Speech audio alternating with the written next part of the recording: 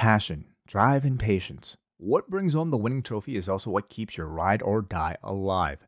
eBay Motors has everything you need to maintain your vehicle and level it up to peak performance. From superchargers, roof racks, exhaust kits, LED lights, and more, whether you're into speed, power, or style, eBay Motors has you covered.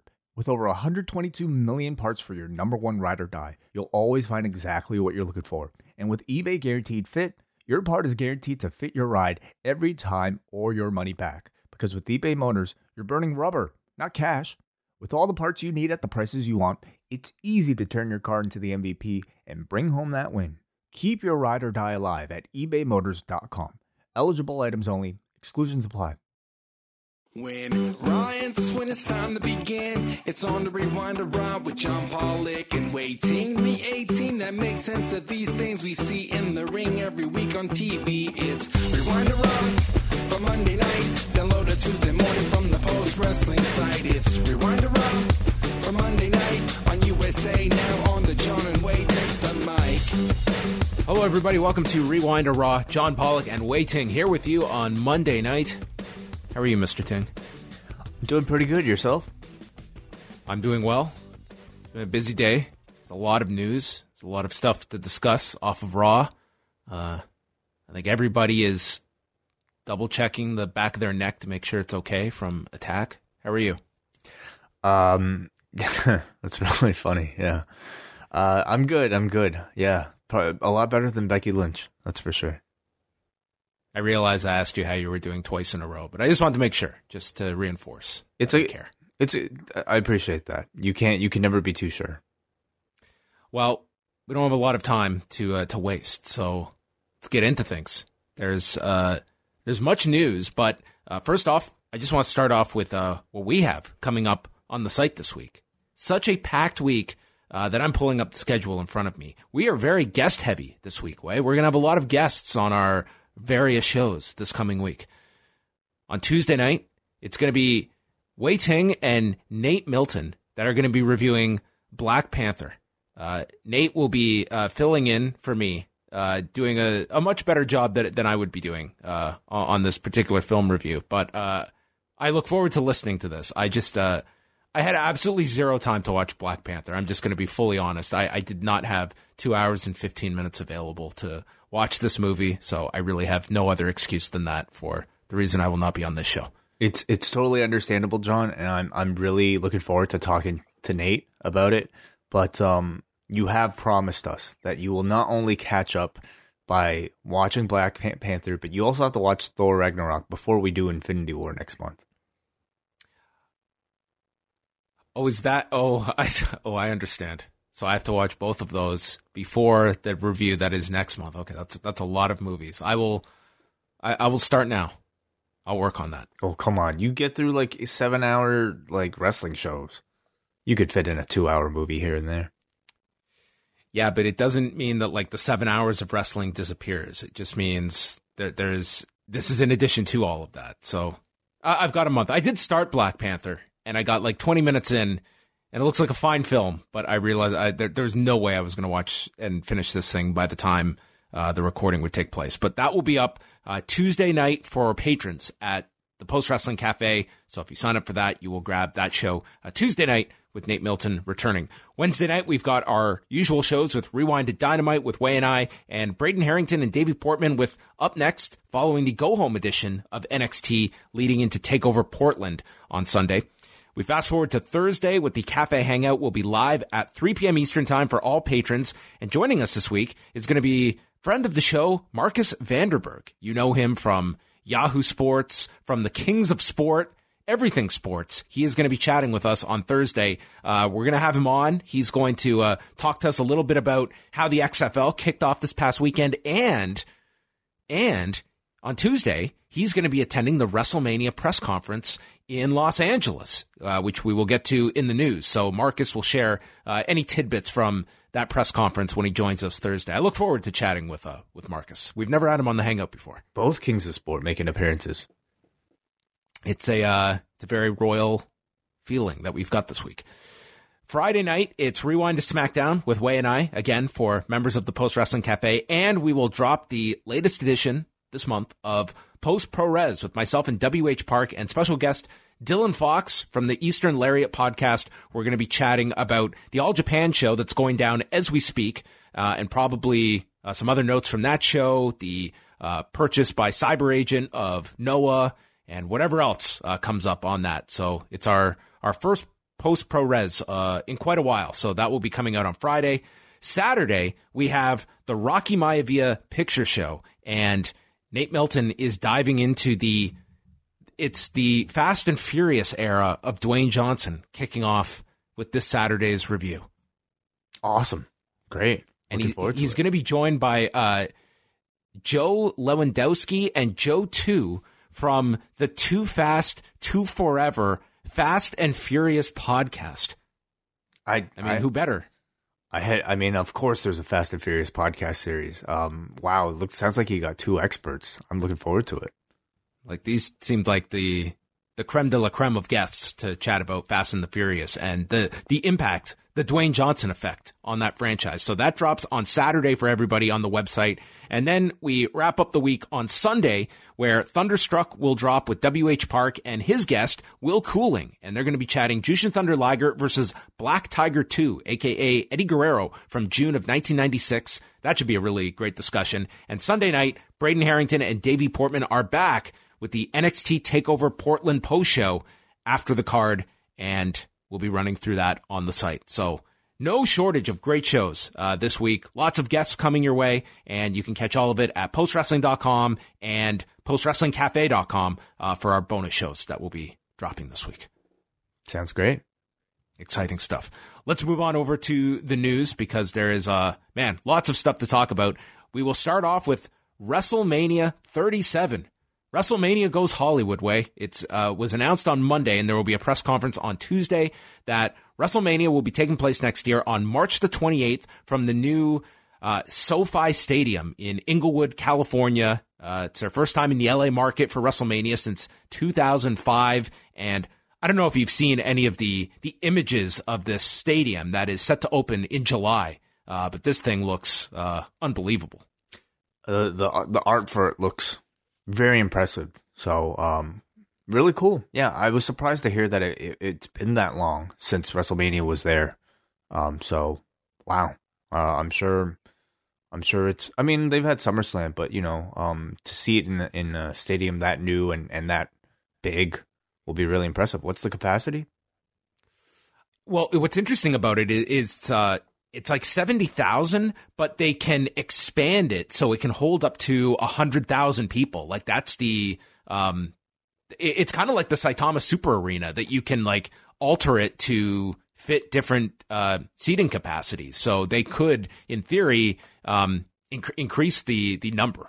It's typically, you throw out the WWE number that they give you every time at WrestleMania, but typically you're talking about in the 62 to 65,000 range of what a WrestleMania is legitimately going to attract in that ballpark, unless it's an outlier. Right. So, we'll see what they say at the press conference, but they did mention in the press release that, of course, it'll feature the Hall of Fame, SmackDown, Raw, TakeOver, all the usual fare for next year in Los Angeles, and a warm climate for WrestleMania. So that's always a positive, much like this year's in Tampa. I always prefer warm climates than New York, New Jersey, where you're getting out at 2 a.m. in the rain, still waiting for your bus. It's always a bonus. Yeah. Also going down, New Japan has released a bunch of their cards for the month of February. So these include the Tiger Hattori and Manabu Nakanishi retirement shows, as well as the New Japan Road cards. And we won't go through every single card, but some of the highlights this month, starting on February the 19th, that's the Tiger Hattori retirement ceremony. The final match that he will officiate is Tetsuya Naito, Shingo Takagi, and Sonata against Okada, Tomohiro Ishii, and Hiroki Goto. The next night is the New Japan Roadshow, and that's going to feature 2 title matches. Roppongi 3K versus Ryusuke Taguchi and Rocky Romero for the junior heavyweight tag titles that was set up in Osaka on Sunday. And the main event way, Shingo Takagi, Tomohiro Ishii for the never openweight title. It's going to be amazing. Like, he's really burning through all these dream opponents pretty quickly. So I'm surprised that they went to this one so soon. But I guess Shingo's got like, probably like 5 different programs waiting for him. So this run is definitely looking to, like, I haven't been really this excited for a never title championship in a while. I feel so awesome. Yeah, putting him in like main events of, notable shows. And, this one makes sense with Ishii beating Evil right underneath Takagi's defense against Goto. So the natural match coming out of that show in Sapporo. Then on Friday, February 21st, their next night at Korakuen, it's going to be headlined by the Gorillas of Destiny against Hiroshi Tanahashi and Kota Ibushi for the IWGP tag titles, and the Never 6-man tag titles with Shingo Takagi, Evil, and Bushi against Ryusuke Taguchi, Colt Cabana, and Toru Yano. Do you see Tanahashi and Ibushi winning these tag titles? I think I do. Yeah, because that would add so much life to this tag division. I think there's that. I don't necessarily see GOD being kind of ranked above either of them. So I do see a title change.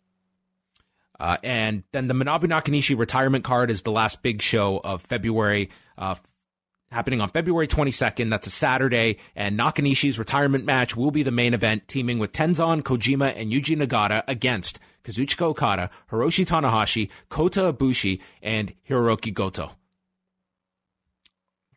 Cool. Yeah, going out with your friends against the current crop. Yeah, it's the dads versus the sons. Mm-hmm. So should be a fun 8-man tag, and then a big send off for Nakanishi at the end. Who, knowing New Japan, this guy's going to eat the fall in his retirement. Well, sure, yeah. I mean that feels right to do, but just the spotlight of like having what I'm assuming will be the main event of that particular show. Yes, just having a wonderful goodbye, I think would be really nice. And then they did confirm that happening on March the 4th, the anniversary card, Tetsuya Naito versus Hiromu Takahashi, which is, for many people, that's going to be the big match over the next couple of weeks. Just a match that we've never seen before. Mm-hmm. Mm-hmm. Yeah.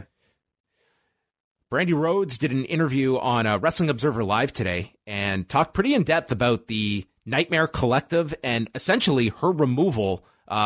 Pretty much the end of this character that we pretty much took as the signal last week when she came out to come to Cody's aid during the lashing segment. And she spoke on the show today about kind of the way this angle started. It was pretty much to be just her and Awesome Kong and doing the deal where they would cut the hair.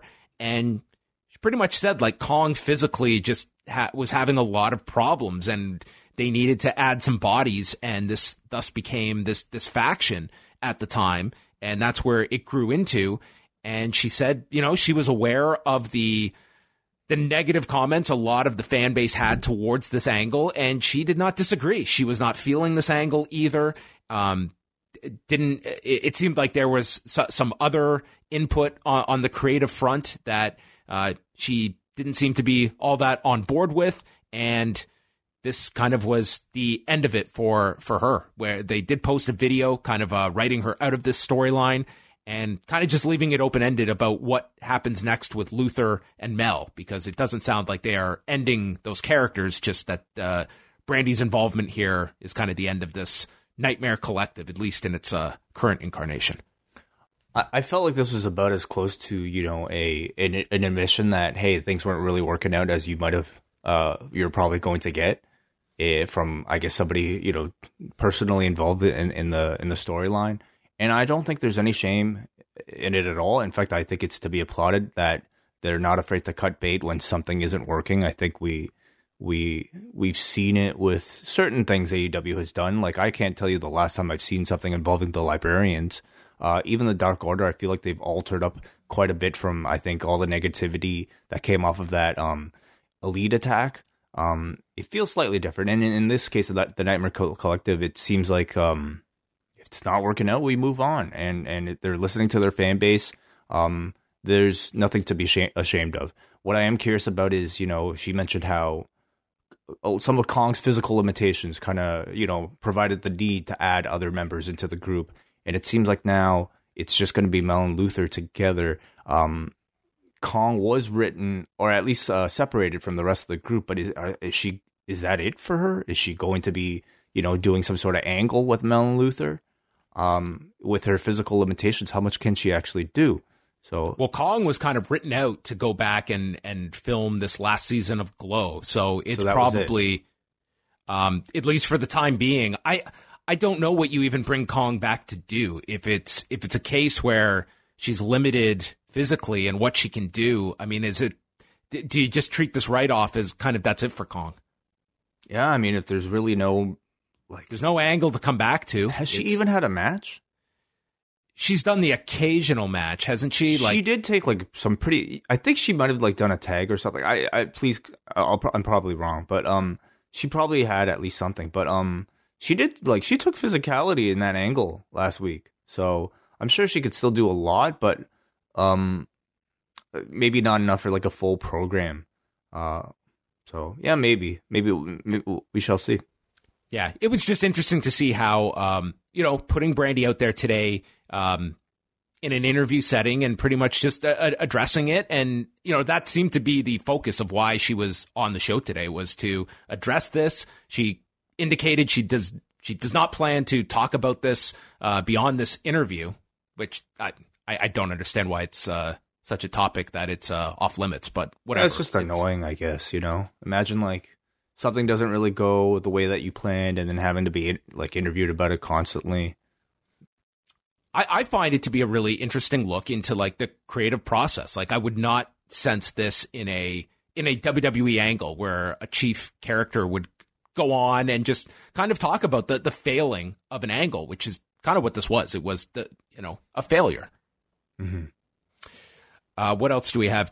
On the AEW front, they've also announced returns to Boston and Philadelphia in April for the April 15th and 22nd editions of Dynamite. These are the first two markets that they are going back to that they ran in October for the second and third weeks after the show launched.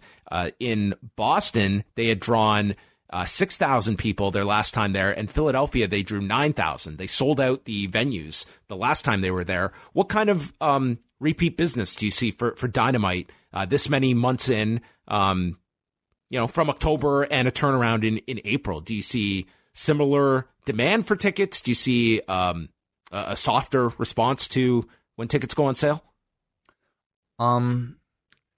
Initially, I think there's always that first burst of this is the first time this thing's going to be here. It's still really hot. But I would argue that it's still a pretty hot product right now. And especially in the Northeast, that Newark show was enormous. And I think you're going to see that in these markets too. They've gotten into the habit of, making special announcements for all of these shows ahead of time. So if they can make it special, if the programs are hot enough, I think they'll do just as well. So those are happening in April, and the tickets go on sale this Friday for both of those shows. They've also added for Dynamite this week, Dustin Rhodes taking on Sammy Guevara and MJF versus Jungle Boy that they focused on during the Road to Austin video that they put out today.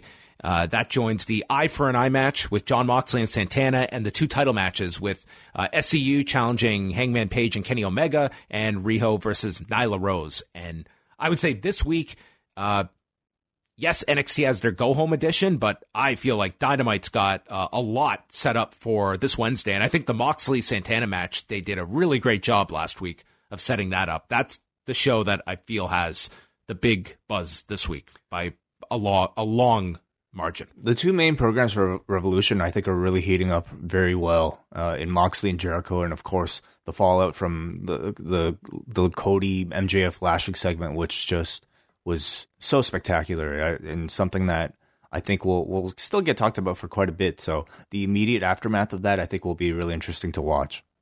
Did you see any of the opening of the Road to video where they took the lashing angle and put some somber song over top of it to really dramatically impact the effect of Cody and his facial reactions? Slow motion replays, people running down in slow motion to his aid. I mean, they really put this thing over the top. I haven't seen it. No, but I mean that scene felt like it was, crafted for, it felt like it was something out of a movie. So I'm sure it came across pretty well in highlight form too. Yeah, just a fantastic segment from them, even this many days removed. And then what else do we have here? The WWE announced that 18-year-old Simone Johnson, the daughter of Dwayne Johnson, has reported to the WWE Performance Center. Now, she has been spotted there for a while. I remember when we were at WrestleMania last year, and she was there in the box with like the NXT people, like one section over from us. So, I mean, I think she's been like in and around the Performance Center for quite a while, but this seemed to be the confirmation that they have signed her. She's in the system, but 18 years old, that is extremely young. It's really young to be deciding, what you want to do for the rest of your life. But I mean, if she's as dedicated as I think, these reports seem to indicate, like, it's clearly something she's thought a long time about and wants to do. And certainly the WWE will be really happy to have her. The ability to just promote her, not just, as The Rock's daughter, but a fourth generation star. If I don't know how she is at all in ring or on the microphone. Expectations are going to be really high, unfortunately, for her. But then you look at somebody like Charlotte, who has to very much live up to that same legacy, and she's done great.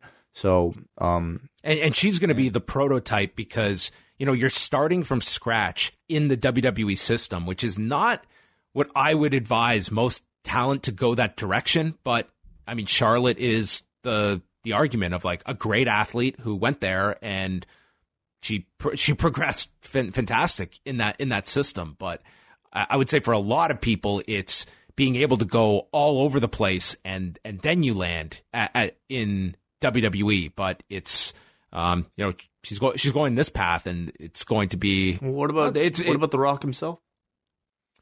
I mean, the Rock is another one who he didn't go through the territories. You're going to have your exceptions. With her, though, it's like you're talking about someone, at least Dwayne had the whole athletic background before that as well, going through football and had been through college. And, you're talking about an 18-year-old. I don't know what her athletic background is up until this point, but, you are literally starting from scratch in the WWE's system and being brought up that way. Mm-hmm. Mm-hmm. And just some news from the XFL this past weekend. We talked a little bit about this on Sunday night, but some ratings have come in from the weekend. The debut game on Saturday afternoon did 3.3 million viewers on ABC, and it peaked with 4 million viewers towards the end of the game. Then later on Saturday night, the Los Angeles-Houston game on Fox did a 2.3 overnight rating. And then the Sunday games, we had St. Louis and Dallas doing 2.5 million viewers on ESPN, and I don't know if there's a number yet for the second Sunday game.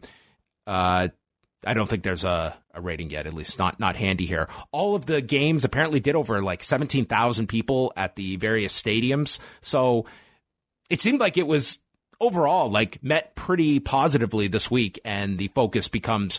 Of this audience that tuned in this week, you had the natural curiosity, and there seemed to be a healthy amount of it. What is how many people come back next weekend? Because it did seem like it was generally positively received this weekend. Yeah, for sure. Yeah. What number do you think like these networks would be happy with for week 2? Well, I mean, the comparison in all the stories was to the AAF last year that debuted, and their first game, which was in prime time, not in the afternoon, did 2.9 million viewers on CBS. So this past weekend's afternoon launch did higher than that.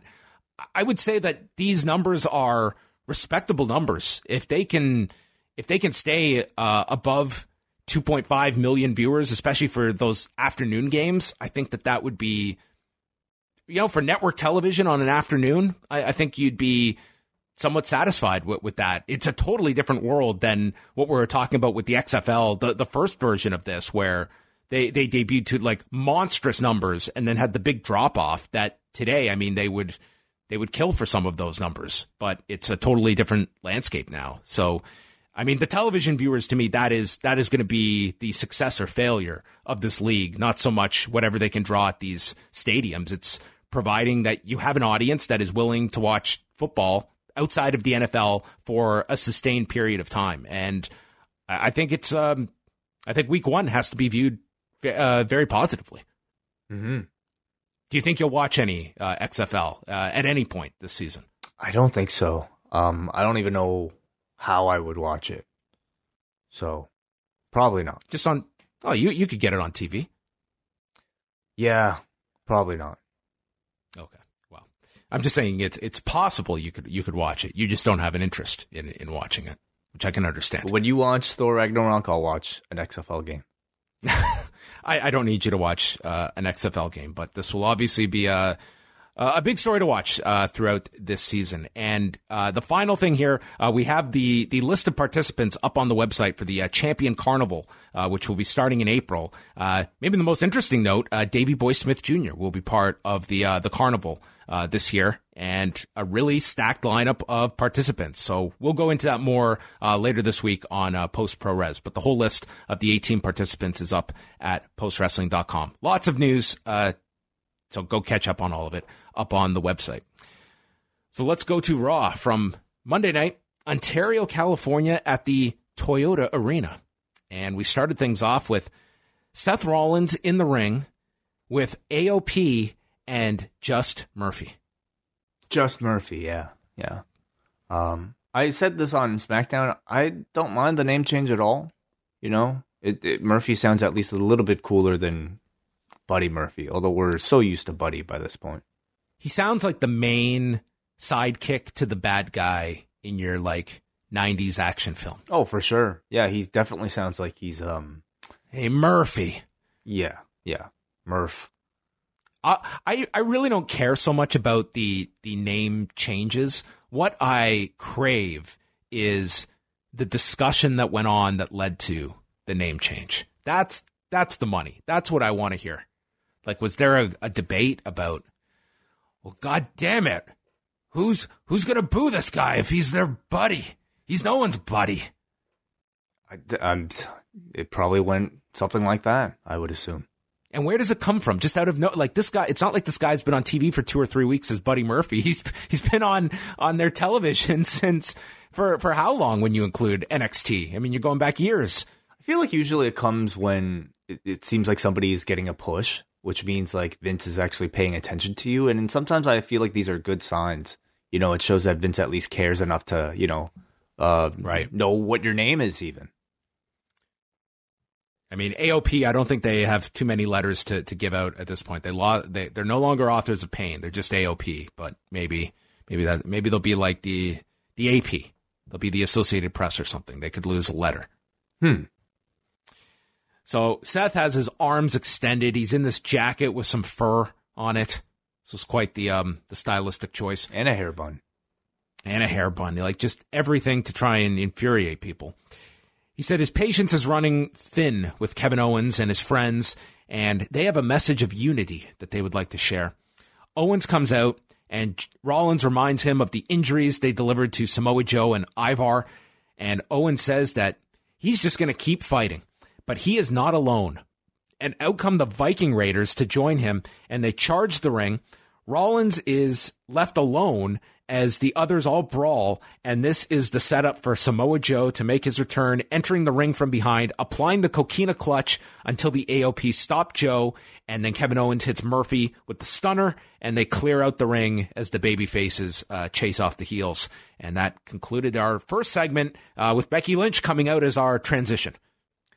Yeah, Rollins now, I mean, outside of, the changes in his look, he's really playing into the whole Messiah thing.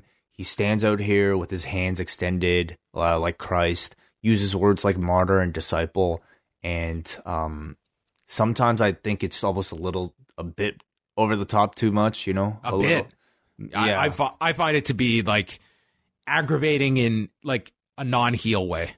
Yeah. I mean, it's just kind of taking a concept and making it into a cartoon and a caricature rather than something a bit more nuanced. But I will say, I'm happy at least to see a character change and some sort of evolution from Seth after all these years of, I think, playing that, a very similar type of whiny guy. At least he's trying something new. So I give him that. Crowd reacted really well to Samoa Joe's return. This, of course, also being California. That's right as well. Yeah, I don't know. I'm kind of out right now on a definitive reaction on Seth Rollins. I think his stock has significantly dropped from where he was. Like, this to me is not. He does not feel like a main event heel for me right now. Well, he's better now than when he was a babyface a few months ago. I don't know. Oh, I definitely like him better now. He's not getting. I think he's getting more of a desired reaction. But to me, he does not feel like a main event guy at the moment. To me, he didn't feel like an effective main event babyface before. I think there was a period last year where he definitely did. Not for a while. Becky is out, and this is our rematch with Asuka, who cut a promo on the way to the ring. And they promote that later on tonight, Rhea Ripley will be on the show. And they had a really lengthy match here. Kairi Sane distracted at one point on the apron, leading to a hip attack, sending Becky to the floor. Becky fought back afterwards. Asuka landed a knee to the face, and Kairi shoved Asuka out of the way and took this forearm from Becky as she came off of the apron. They ended up going through 2 commercial breaks, and the second commercial was set up with an inverted DDT delivered to Asuka on the edge. Afterwards, we get a superplex from Asuka. She gets a 2 count, goes for the armbar, then into a triangle that Becky powerbombs out of. She missed a leg drop off the turnbuckle, and then the Asuka lock is applied. Becky gets out of that, and they go into this fast, rapid-fire sequence of pins with each kicking out and ending with Becky hitting this big Uranagi onto Asuka and getting the pin at 18 minutes and 51 seconds. I thought a really strong match from the two of them. I thought this match was great. It was a really impressive sprint. Stylistically, I found it very different from your typical WWE match. It felt, at least like in the women's division, it felt as if these two, I would say, like went out there to wrestle the type of match that they actually wanted to wrestle. It was just fast action, no time to rest, which I loved and was kind of shocking for me to see on Raw. Asuka now 2 weeks in a row, I think, has delivered like really stellar matches. I would say like, so some might say show-stealing matches. The match last week with Natalya was great, but wasn't met with much of that big of a crowd reaction. But I found it pretty acclaimed online. It was a stiffer match than this one, but the pace of this one was faster. So it feels to me like Asuka, at least for the time being, is able to like wrestle closer to her potential on Raw than she has in the past several months. Becky, I'm not the biggest fan of her in ring, but I thought she was able to keep up really well with Asuka here, and she brings just so much crowd engagement that the fans were really into this one, reacted well for everything, much more than the Natalya match last week. So it was a quality of match I really didn't expect to see on Raw, and I was pleasantly surprised. Yeah, I thought this was definitely the strongest match on the show tonight. Got a lot of time. Audience was with it too. I think it helped being this long of a match, doing it early as opposed to late in the show, and it helped that it was Becky. Yeah. These two worked really, really well together here. So afterwards, Becky has like won this war, and she's standing in the ring, and Shayna Baszler appears and attacks Becky from behind. She gets on top of her with punches on top, applies the Kirifuda clutch, and then releases it to just drop Becky onto the mat. And she proceeds to take out her mouthpiece, and then she climbs on top of Becky, and her teeth come down as she bites the back of Becky's neck. And when she comes out, she looks like a vampire that has just feasted on this woman's flesh. She's got blood all over her face.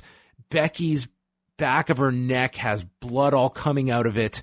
And Becky is freaking out afterward, yelling, "Jesus Christ! Jesus Christ!" Which kind of mirrored my words to this angle as well. If you were to ask me, what are the 10 likely scenarios of kicking off Becky Lynch and Shayna Baszler for WrestleMania, I don't know if this would have made my top million, but here we are. First of all, what did you think of the angle? I will start there. I didn't like the ankle at all. Shocked. I thought it was really ridiculous in theory and totally out of line with Shayna Baszler's character. And above all like zero connection. Like, this is someone that has been handed Shayna Baszler and has not watched a second of her character and all the little things, like everything about this character, that this segment was the polar opposite of. Somebody who took a look at her and thought, she looks like a vampire. It just, and above all, it just looked really damn fake. I know, like, fake blood is all the rage these days. We saw it with The Fiend. We saw it with Britt Baker. Sometimes it works. Did not work for me here. Like, it was so damn bright and just so abundant. And above it all, I thought Becky selling was really bad. Like, her selling of this potentially fatal wound that might have been, like, probably on her jugular. In fairness to her, I don't know how you sell a portion of your neck being essentially bitten. Like, what did she do here? Like, she was talking way too much. Silly. She was selling it as if Will Ospreay would have sold it 2 years ago, and I think Ospreay's gotten over this type of thing. But like, I think, you know, performance at this level for an angle like this requires a lot more. I think, certainly not over the top screaming. Take it easy, all right. Like, who would say that? What would your response be? Like, seriously, I don't know how you would start to faint. I would like, you know, I wouldn't say that much at all. Becky was talking way too much. Like, her selling, I thought, was way too over the top to the point that I thought it was cringeworthy. And what made it worse was that the announcers were giving it the silent treatment as they give all of their serious angles. You know, like we saw with Edge and Orton. And I thought that just made it worse. It just highlighted, I think, I don't know how ridiculous it all looked. But you can't sell this like Edge getting hit with the concerto. Like, you're not unconscious. Like, you've been attacked and bitten. Yeah, I'm not saying sell it like you're unconscious, but I definitely wouldn't have, you know, been as vocal as Becky is. I don't even know what the real answer is, but I don't think it was this, you know? I just thought these two were put in such a strange, like, I'm trying to get into their head that I think they wanted to do something shocking to introduce Shayna. And they didn't feel that the Kirifuda clutch and choking her unconscious would be shocking enough. I'm trying to play devil's advocate. Well, then what I would suggest would be to watch a videotape of Mike Tyson biting Evander Holyfield's ear and watching that reaction. And I certainly didn't hear Evander Holyfield screaming, "Oh, Jesus Christ! Oh, Jesus Christ! Take it easy, will ya?" Oh, my God. Would it have been so hard? Like, to me, this is really simple, that Shayna, like, mounts her and just beats the shit out of her, and and her face is bloody. That to me would have been a great visual. Shayna has a spot built in for this exact angle with the arm breaking. What would have been so bad about that? I think they wanted blood here. They wanted some visual to be very shocking for the audience. But this to me was just so over the top, and it just so counter to Shayna Baszler, what has separated her in NXT is that she doesn't engage in any of the sports entertainment bullshit. Like, this is a character that's different from everybody else. And this was her introductory program where she's got to have fangs and gnawing at flesh of her victims. I was just, my God, she's going to be like one of those characters that is like an animal by the time we're like 2 months into this. That would be worst case scenario. I mean, this could just be, I think, you know, their way of, I don't know, getting people talking. And certainly people are talking about it. If that was their intent, then great job. Well done. It just kind of took me right out of it from the beginning. And I thought both for, like, Shayna, you know, certainly she was handicapped, but I didn't think Becky's performance added to it at all. So Becky is freaking out, and afterwards, she is tended to backstage. She doesn't want to go to the hospital, I love this line. She just explains to them, it's just a flesh wound. What? Man. It's just a flesh wound. I hope that's the slogan for WrestleMania. Like, they spent a whole segment here of Becky refusing to go to the hospital as if to show how tough she is. But she ended up going to the hospital anyway, didn't she? Yes. But she was going to drive herself. She didn't need a designated driver. Is it so weak to have an ambulance driver drive you to the ambulance that they couldn't have their, you know, lead female babyface succumb to that? Well, no, she was exercising the her healthcare plan that she could go get a tetanus shot and be back in record time, and there would be no wait time at the hospital. So it was really It was really a status move. Job well done to Becky. Does she? So this is private healthcare, I guess, as an independent contractor. She's an independent contractor, yeah. So maybe Right. she has like a, I wonder if she's voting, if she's leaning Bernie or elsewhere. So if you drove your own ambulance, do you still have to pay for that ambulance? Oh, that's a great question. Would she have to foot the bill for that? Or was that on the company? Like the company had an ambulance like that they would have to have on site. My point is the fact that they like spent this whole time to even shoot that. I wasn't exactly sure like what the logic was. Like to show that Becky is so tough, she should be driving her own ambulance. Yes. She doesn't need help from anybody. Then she shouldn't need to go to the hospital, period. Well, she acknowledged she had to go to the hospital. She had Yeah. a chunk of her skin caught I- in Shayna's teeth. I guess so, but I think it's such a small, silly, insignificant thing to even need to address that somebody, should, like, that it would be a sign of weakness to be driven to the hospital. It's just they love their baby faces driving vehicles. It's a go-to for them, and then they arrive back at the building in the driving. And it's a lot of traffic. In California, no less. Yeah, like I would No. think, like this was probably. I mean, maybe it was right around the corner. And did she Yeah, come how would back she in the even- same? Did how would she have she to even pay know for the way? parking? Did she get the same ambulance to come back, or did she have to get into another ambulance? I don't know. Maybe, yeah, they must have rented it to her twice. But how would she even know where the ambulance was? Or, sorry, where the hospital was? Yeah, she better not have been like on her phone while she was driving. That would be really dangerous. I don't think she would have had her phone. She was like in her ring gear. That's right. Yeah. So maybe she just drove around for a while. I mean, she knew she had like 2.5 hours until she had to get back here, and maybe she just like rolled the window down and was like asking pedestrians which way to the hospital as they watched this crazy woman in wrestling gear with a flesh wound in the back of their neck asking for directions. Or she could have just let the ambulance driver do his damn job and drive her to the hospital. I mean, really By inefficient you pointing move. this out, she definitely created way more work for herself by being stubborn. Oh, definitely. Mojo Rawley and Riddick Moss versus the Street Profits. The Street Profits cut a promo saying that Mojo Rawley rode Rob Gronkowski's coattails. This line got no reaction from this crowd. They started the match. There was a spinebuster and a splash that the Street Profits called the cash out, and they won in 49 seconds, pinning Riddick Moss. So Mojo is upset with Moss, and then as he's left in the ring, Moss cradles him and pins Mojo to win the 24/7 title, which was suspended during the match, but afterward, it was fair game. So Riddick Moss ran through the crowd with the 24/7 title. And what a launch this is to the next chapter of the 24/7 lineage. Yes. So, Riddick Moss getting his name up there on a Wikipedia page, adding former WWE champion to his credentials. Great. That's cool.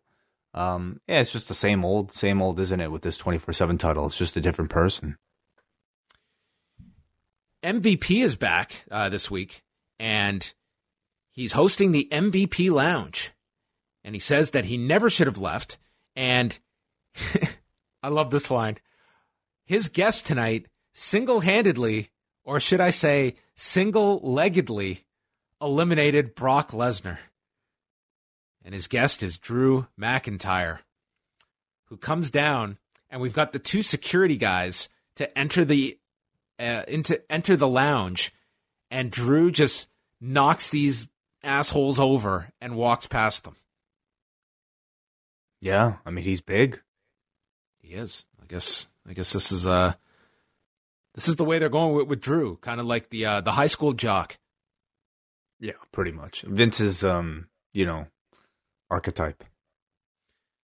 MVP says that these two go way back, and Drew says, sorry, every time someone says WrestleMania, I have to point to the sign. So he's almost making a joke out of this sign pointing deal. MVP tells Drew to focus on the prize and don't listen to all those people talking behind your back. MVP then mentions that there's some who believe he's not ready to be champion, but those people are unimportant. We're going to change that. And Drew says, what's this about we? Did we win the Royal Rumble? And MVP notes that his in-ring days might be over, but Drew McIntyre needs someone like him, essentially, to be his manager.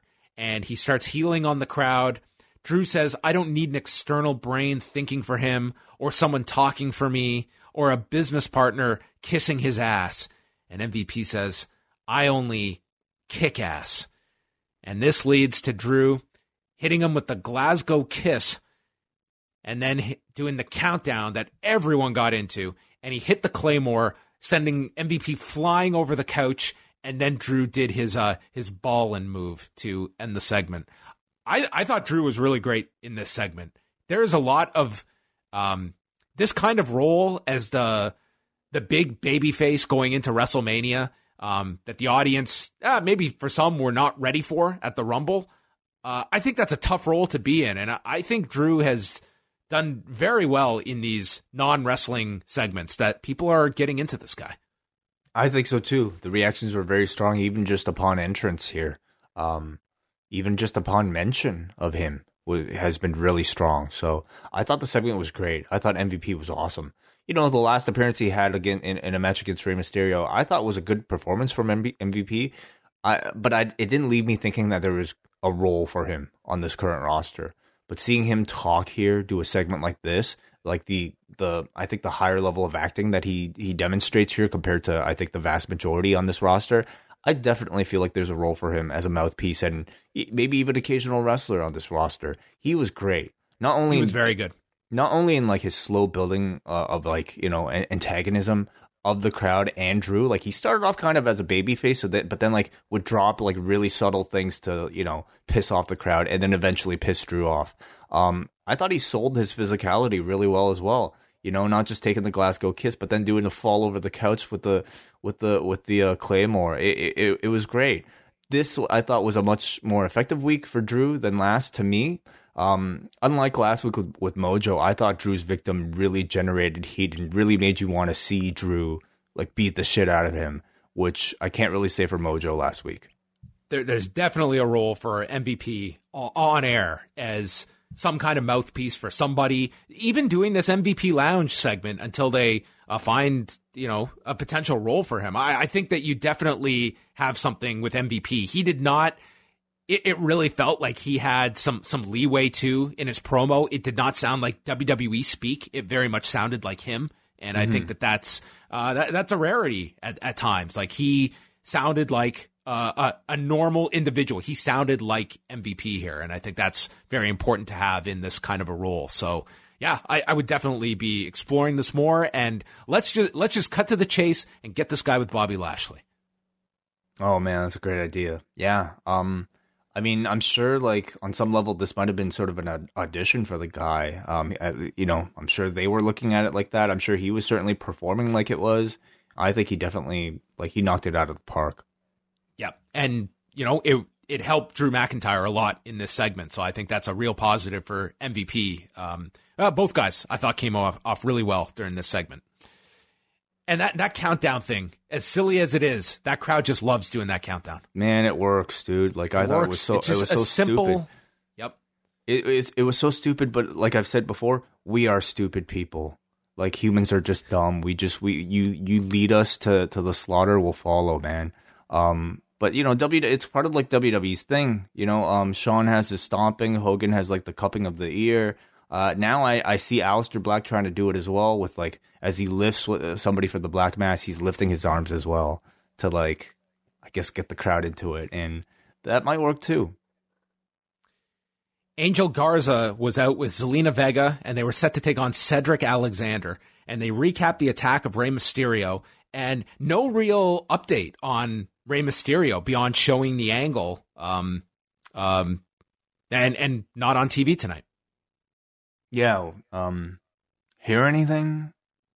No, I don't know what the story is. Like he was, they did the angle last week that would suggest that he's going to be off TV for at least some period of time, because it's the same thing you did with Andrade. So I would imagine both are going to be off for, well, we know Andrade's off for at least another 2 weeks. So maybe Ray comes back at some point around then, but it seems like he would be coming back for, like Ray, you have coming back for Angel Garza at this point. Yeah. So eventually, so they recap the attack. Humberto Carrillo ran out to attack Garza, and he's pulled off by officials. And then we get into the match with Cedric Alexander. Alexander did get some offense here. He got caught on his baseball slide drop kick and is driven onto the floor. There's a springboard into a drop kick from Garza. Pants come off, and the wing clipper for the win in 2 minutes and 36 seconds. Can't say this was much of a match this week, certainly compared to last. But, decent second appearance for Garza. I feel like they've really figured it out with Humberto. They're keeping his appearances very short and full of fire, and Humberto's been doing a really good job with that. And I think that's been working well. I can't say this at this point is like a super hot program, but it's a fine debut. Charlie was backstage with Rhea Ripley, and she's not waiting for anything from Charlotte Flair. She gets what she wants. They plugged the match with Bianca Belair for Sunday, and then in walks Sarah Logan, which ended with Rhea Ripley asking, "Who are you?" Which, in fairness, there were probably several viewers asking the same question Rhea Ripley was. Yeah. She started it off by saying, "I'm Rhea Ripley. Who are you?"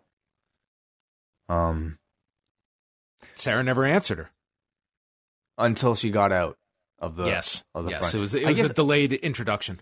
I guess I was just watching this and seeing Rhea Ripley in a segment like this, and it was immediately apparent to me that I wasn't watching NXT Rhea Ripley. Like I was watching WWE Raw Rhea Ripley. Like I was watching the form of Rhea Ripley, maybe like I don't know, a clone of Rhea Ripley, but like with the brain of somebody else, like an alien. Like an alien, like impersonating Rhea Rripley, who can shapeshift and doing a Rhea Ripley. There was a line later that was just brutal that we'll get to with Raw Ripley, as we'll call her. Raw Ripley, great. They promoted Bayley and Carmella for this SmackDown this Friday on SmackDown in Vancouver. They're in Canada this week.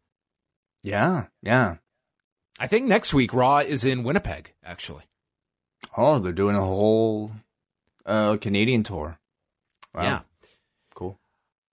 Bobby Lashley and Lana were with Sarah Schreiber backstage. Lana told Sarah to have some respect, cut a promo on Ricochet, who's facing Lashley tonight, said that Ricochet got lucky, stole the win, and Lashley is going to reintroduce Ricochet to reality and doesn't think he will make it to Super Showdown. They also kept pointing out how Ricochet stole Bobby's dream, his dream of facing Brock Lesnar. They brought that up, or at least Lana brought that up several times, so it definitely makes me feel like they'll be getting to that match at some point. So Sarah Logan comes out to introduce herself to everybody. She is Sarah Logan and challenged Rhea Ripley. So Ripley comes out, followed by Charlotte Flair, who proceeded to watch the match on the ramp, and Ripley is constantly watching Charlotte as she hits Sarah with these short arm clotheslines and wins with the Riptide in 39 seconds. So that was Sarah Logan. So Ripley. So sorry, there was that. But like Sarah Logan also said, beyond I'm Sarah Logan, she also said, "I'll defend my turf by any means necessary." As if like is she like an actual wolf? Is she like a human? Not anymore. Wolf? That gimmick's been taken by Shayna. Shayna's the animal. I guess so. Yeah. Maybe Shayna's gonna have like a faction of the 4 wolf men, wolf women. Yeah. They're like gonna be from the wild. They'll just attack their opponents like prey. Yeah, there'll be something like the rabid hyenas or something. So Ripley asks Charlotte for an answer, and there was like this painful line that Ripley is going to call her a royal pain in the, and Charlotte cuts her off, and it was just so goofy. So bad. So bad. Oh, she was going to say ass. Oh, I hate these lines. Just the worst. Whoa, whoa, whoa. Yeah. I mean, it's one of those things that I think on paper might look okay, but like in execution, it just feels so forced and so unnatural. You've got to slow down your delivery too. So it's like, you're such a royal pain in the... Whoa, John. God. Anyway, so no answer. We got to get through the match on Sunday, and then this program can officially, I guess, start building. The dialogue really was awful. Yeah, it was bad. Very bad here. Yeah. They did the LA announcement for WrestleMania with the tagline of WrestleMania goes Hollywood. So that's going to be the theme of next year's WrestleMania. Well, I know everybody's looking forward to potential parody trailers, which I hope they bring back. Yeah, I would think that with such ideas like the Irish Man and Dives Out, I mean, I think maybe they could... They should have a fresh batch by next year, you would think. You could Shayna Baszler could play Parasite maybe after her angle tonight. Yeah, sure. Or like, Twilight, one of those. Charlie is with Ricochet, and Ricochet said, "I have never backed down from a fight before, and I don't plan to tonight. It's been my dream to become WWE champion for the last 17 years. They just think of me as this scrawny kid. Well, this scrawny kid has something that's going to make him last longer than anybody ever." I don't know what that meant. The crowd was drowning him out with a Rusev Day chant, and he says no one, not even Bobby Lashley, will stop him from walking, limping, or crawling into Super Showdown. Yeah. The whole time I was watching this, like, they often do these like interviews in Gorilla right before the guys come out. And I have to imagine how nerve-wracking this might be, because you have to recite all these lines on live TV, probably right in front of Vince. All your other bosses just sitting like, inches away from you. Maybe they all have to do that anyway when they get pre-produced, but who knows? But anyway, not a tough not an easy task for Ricochet to get through. I think all of this. He's like, it's coming out fine. Doesn't make you feel a thing though. That's just sort of next level, I guess. There was a tweet sometime on Monday where some fan asked, "Why isn't WWE using Ali anymore?" And some fan responded, "He can't cut a promo." And Ricochet quote tweeted it and wrote, "Nah, that's me, homie." Yeah, I mean, it's points for self-awareness, I guess. He recognizes it's a weakness, but who can, like, I guess you have to be pretty special in order to like be able to excel. It's hard to do style. Like, these WWE style promos are hardly for everyone. Like, some people can adapt. This guy cannot. It's I'm sure naturally in his own everyday conversation, he's probably a great personality, but this is not the arena for it with these like 60-second WWE promos. Like, they just don't mix well with him. And who's the guy who said Ali couldn't cut a promo? He's like one of the best promos that they have. That's a crazy criticism of Ali. Oh my God. Yeah, Ali's great. Charlotte's going to be on Backstage Tuesday night, and they state that Becky is on her way back to the arena. Randy Orton comes out, and he takes his time getting into the ring, and he says he still owes an explanation for what he did to Edge. And he goes to say that it hurt him more than it did Edge, which has got to be factually untrue in storyline. Matt Hardy interrupts him. 1999 Matt comes out, and he wants to know why Randy did it. And he said, "Everyone here knows the story of the history between me and Edge." And there was part of me that started thinking, does everybody know the history? Because that is 15 years ago that happened. And I got my answer because this crowd started chanting for Lita right after this. And I don't know if that's a good sign or a sign of like your audience has just gotten older and they all remember this stuff from 15 years ago. Yeah.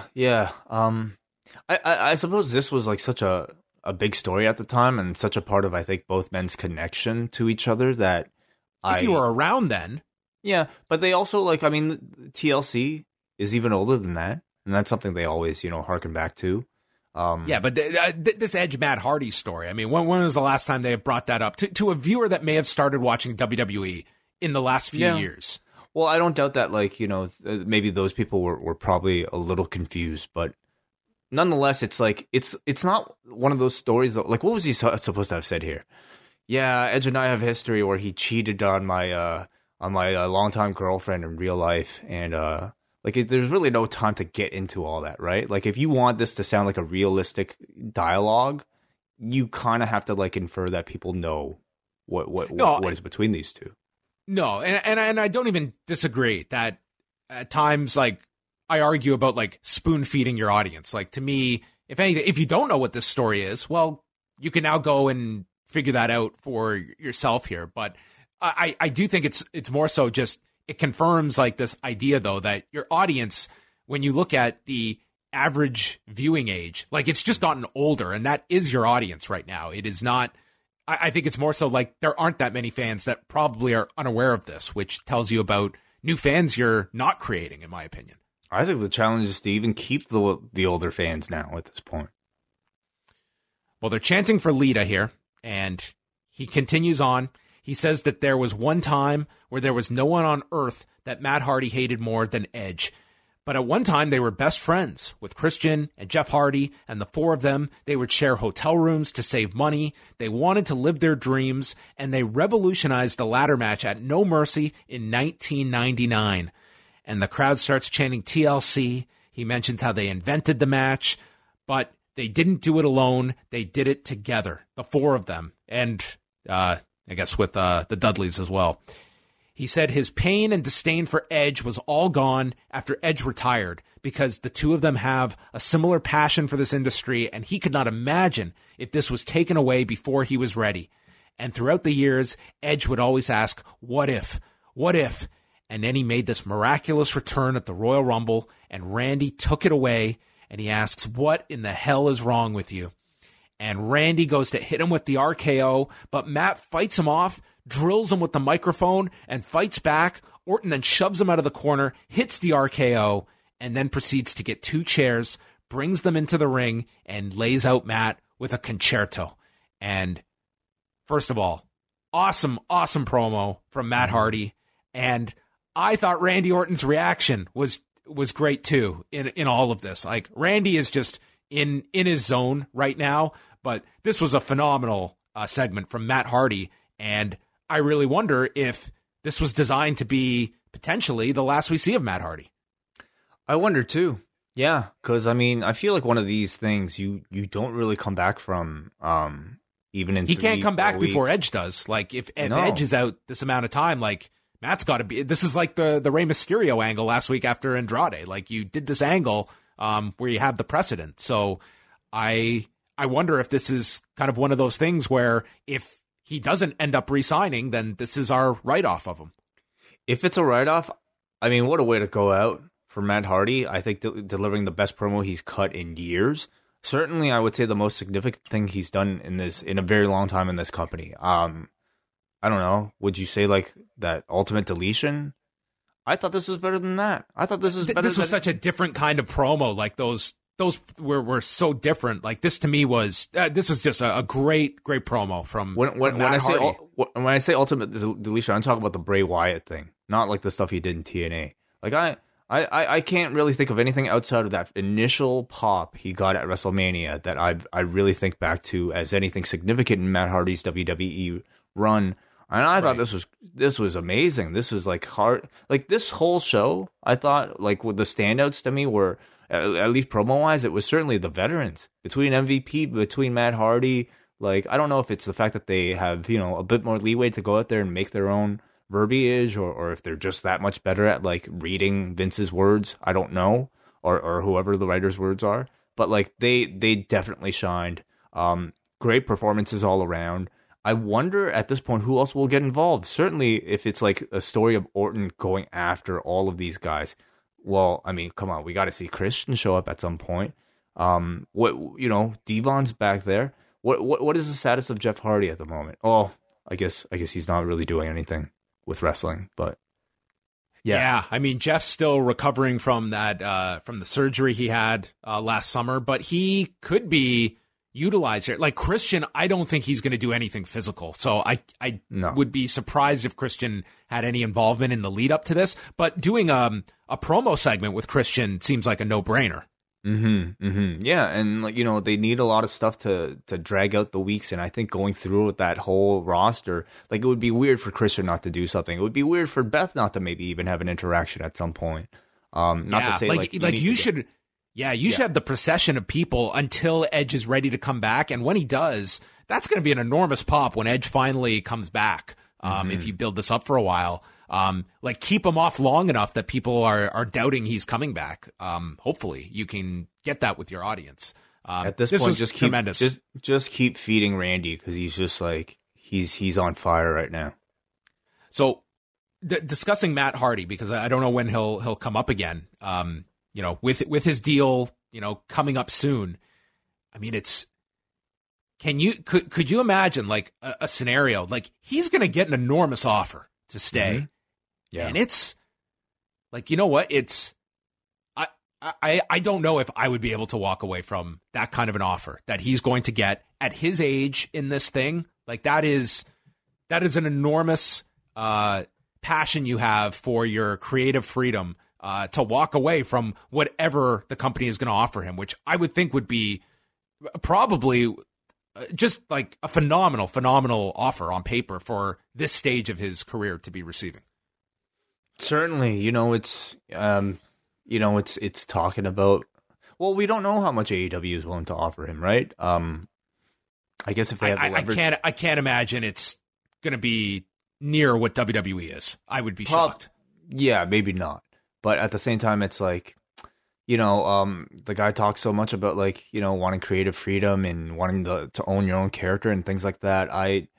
If you sign to the WWE, you're not going to be doing much except, the occasional job match, maybe a producer role in the future, something like that. Certainly. Or do you want that one last run on top? Yeah, I mean, the guy looks to be he's gotten himself in like great shape. Like he looks great. It seems like a guy that certainly wants to have that final run. So it's one thing to talk about leaving, but when you see that offer in front of you, that's very hard to walk away from that. When, you're looking at, I could be one injury away from all of this ending. This is guaranteed money. I've got a family. It's a very tough decision to make, I would think. Mm-hmm. Then we went to the back. Sarah Schreiber was with Ruby Riott, and she said that Liv Morgan was her best friend, and she knows the real Liv Morgan. She's a puppy dog, and she might be able to change her hair and her clothes, and says that she will strike when she's ready. Well, Liv will always be a follower who I had to babysit and needed to put in her place. She strikes when I say so. And I think Byron encapsulated this best by saying, that's a cryptic explanation. So she like destroyed a friendship with her best friend because her best friend felt like decided she was able that she can think for herself. Yeah. I thought it was a pretty weak explanation for a heel turn. And not to mention, like, the thing was executed way too soon. I think really, like, I would have just paired these two up as a tag team for a bit. Maybe have them challenge for the tag team belts even. And then have Ruby turn several months later to just make me, care at least a little. I just found that they were, like, really blowing through it right now. The explanation was no good. The turn really was no good. And I think coming out of it, it's like a feud between supposed best friends that I feel zero emotional weight for. Can you imagine if this was what they did with Cody and MJF? Yes. Yes. You know what I mean? Like you've got to break out on his own.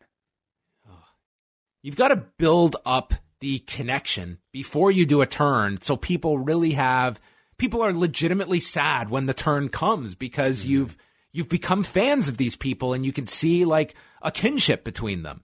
And to do it like this, it's just the cliche turn. So from there, we go to Aleister Black, Akira Tozawa. This one, a state of affairs for Akira Tozawa, where he finds himself in this role.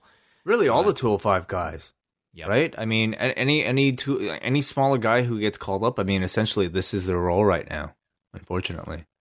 Yeah, not much to this. Tozawa got a missile drop kick before he was hit with a pop-up knee and the Black Mass, 1:28. But the main event of this entire show was Aleister Black getting the microphone. And if you'll indulge me, Way. Yes, please. I'm looking forward to this. I have enjoyed these past few weeks being able to share these intimate moments with you. I appreciate each and every person here tonight because that is what it's all about. I know a thing or two about rebelling against paradise, but I'm starting to feel like an animal inside of a cage. So he then proceeds to sit down as the lights are dimmed for the poet. So for those of you that venture out here, know that it's not me who is in there with you. It is you who shall be trapped inside of this metaphoric cage with me.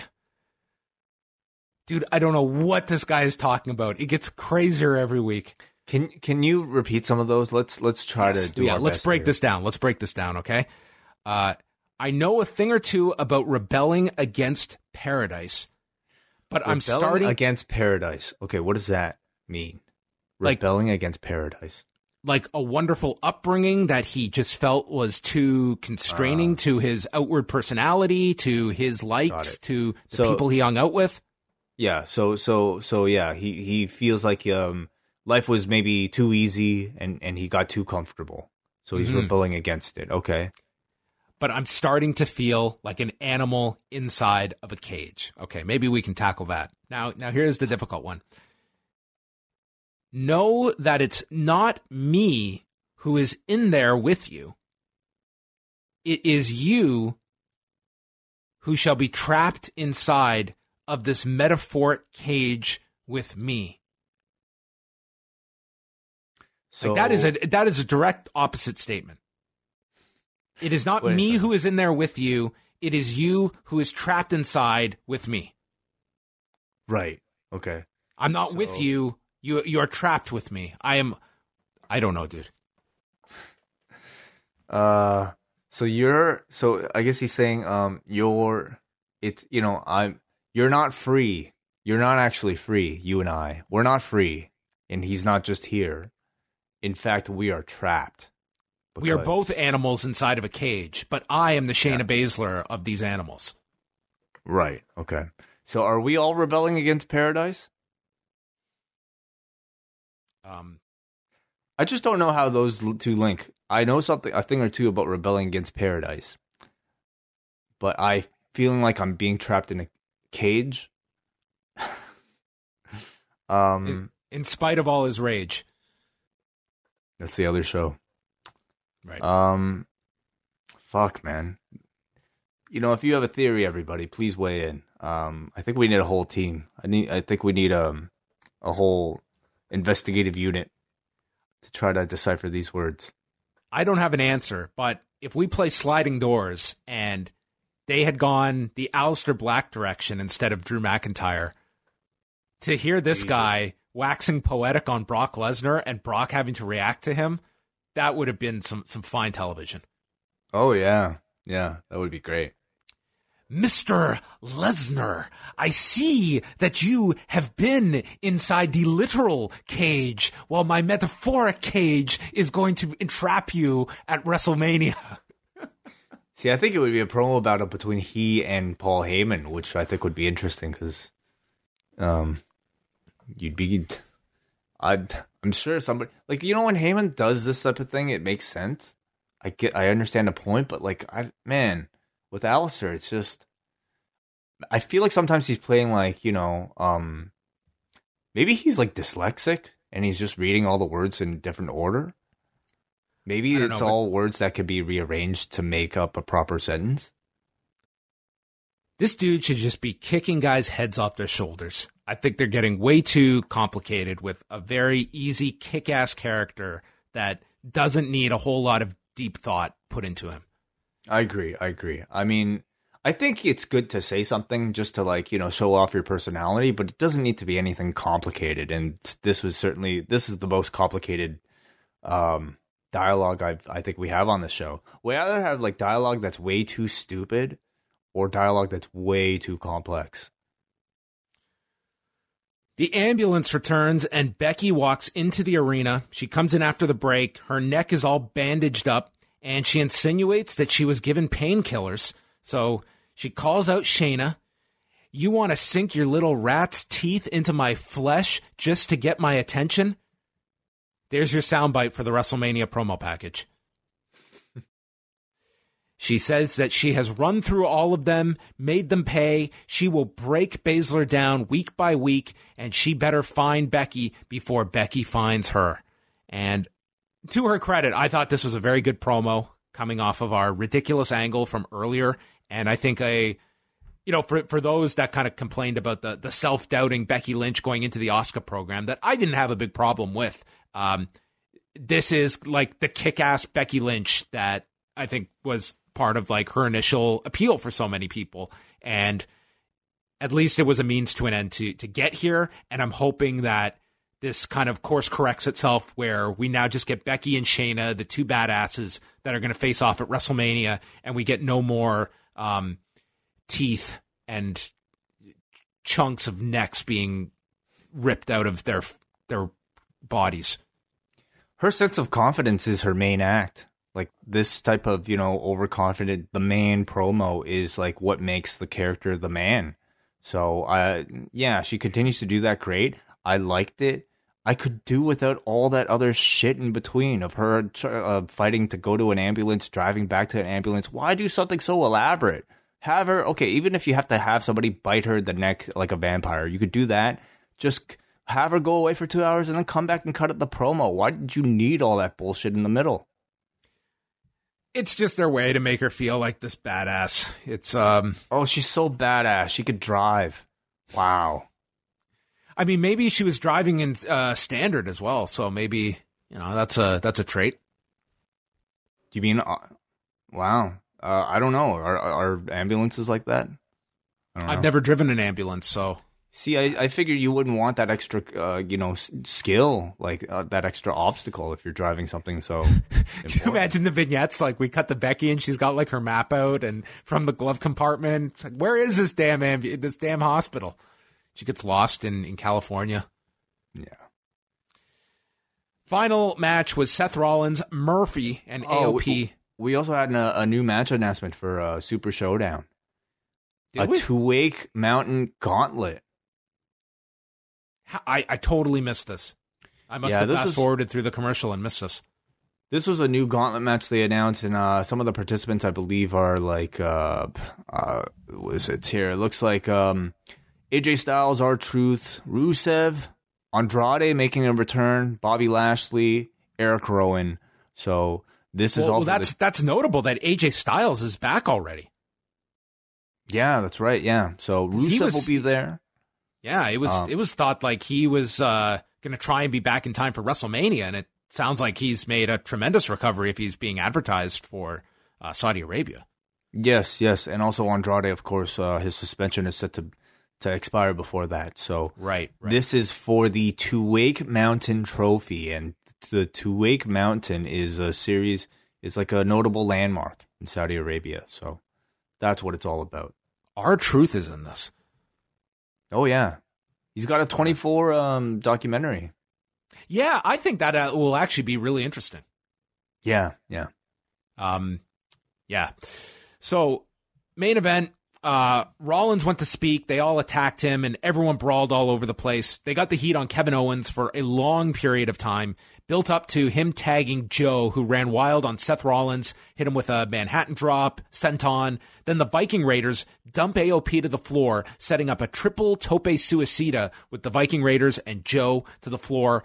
Everyone takes turns laying each other out. We're down to Rollins and Joe. Owens does a dive off the top to everybody on the floor, and Joe applies the coquina clutch. Murphy, though, is the legal man with the blind tag, and Joe releases the coquina clutch, applies it onto Murphy, but the referee is dealing with AOP when Murphy taps out, and Rollins capitalizes, stomp to Joe, and Murphy, just Murphy, beats Joe.